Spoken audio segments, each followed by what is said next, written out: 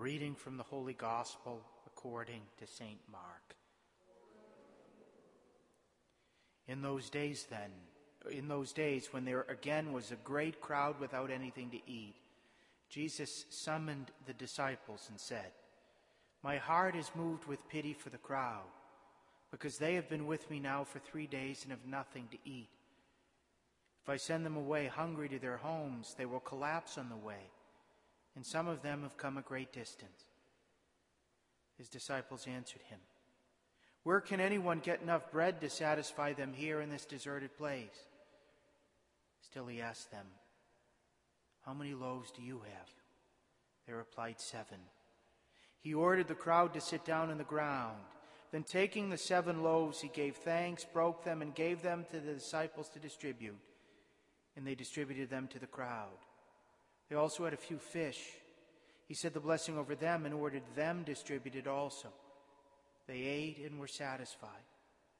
They picked up the fragments left over, 7 baskets. There were about 4,000 people. He dismissed the crowd and got into the boat with his disciples and came to the region of Dalmanutha. The Gospel of the Lord.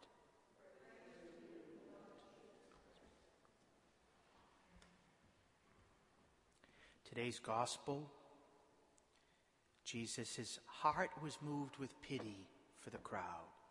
Jesus' heart was all often broken in compassion.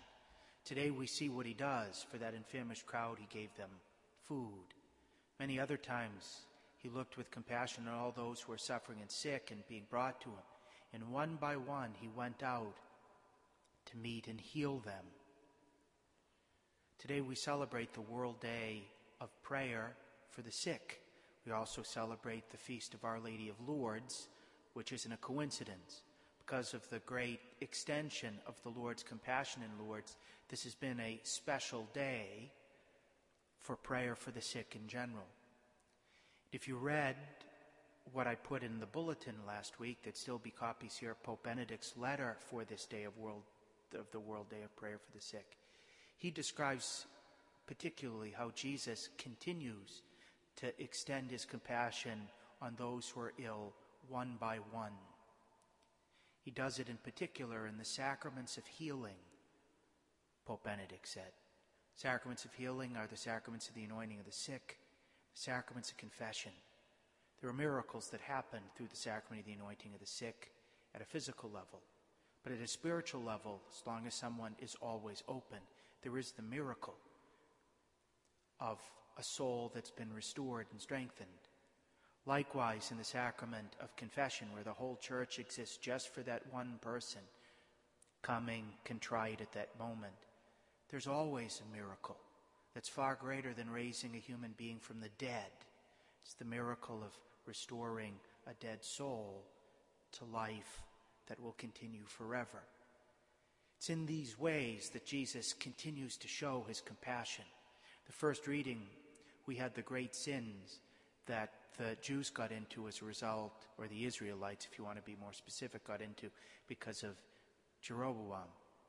How he had built these false altars. How he had gone back, essentially, to the ways of idolatry in Egypt and in their fleeing in the desert, in the adoration of the golden calf. Every sin is essentially the worship of some other idol, something that we put as more important than the Lord, to which we give greater allegiance. And the Lord, with compassion, looks on us and offers us these sacraments of healing. Likewise in Lourdes, when you go to Lourdes, there are the famous medically documented miracles over the course of the centuries that have been written up in many books to the astonishment of doctors across the globe. But there are many more ordinary miracles. The people who have received the sacrament and the anointing of the sick, the hundreds of millions who have gone to receive the sacrament of confession. Today, as we celebrate this World Day of Prayer for the Sick, we're called to cooperate with the Lord in this great ministry of compassion. We see in the Gospel that Jesus didn't do everything out of nothing. He could have worked this great miracle from scratch. He could have said, they're hungry? Okay. A table full of filet mignon. Table full of millefeuille for dessert. Let's have the best soups there. Let's have swordfish over there. Let's make sure that we have a good hors d'oeuvre table with all types of choice meat and cheese. He didn't. He said, what do you have? They brought forward 7 little pieces of bread and a few fish. The Lord began there, and that's how he worked his miracle. So as the Lord continues to look with compassion on the crowd today, he can do all the work himself, but he doesn't want to. He wants our help. He says, what do you have? You might have the ability to listen well. The Lord will start there to be able to stretch out his healing heart. You may have the ability to work very hard and lift. There'll be a lot of handicapped people who will need those strong arms. You may have the ability to just write a beautiful card or draw a beautiful picture. The Lord will make use of those as well. But on this great day, as we pray for the sick and the suffering, we're also called in the Lord to respond with compassion, to become in him true good Samaritans, crossing the street with the gifts that the Lord's given us, just like he in his providence had given whoever had those 7 pieces of bread and those few fish. He's given us particular talents that he wants us to return to him in this work of the church, of continuing Jesus' compassionate love until the end of time.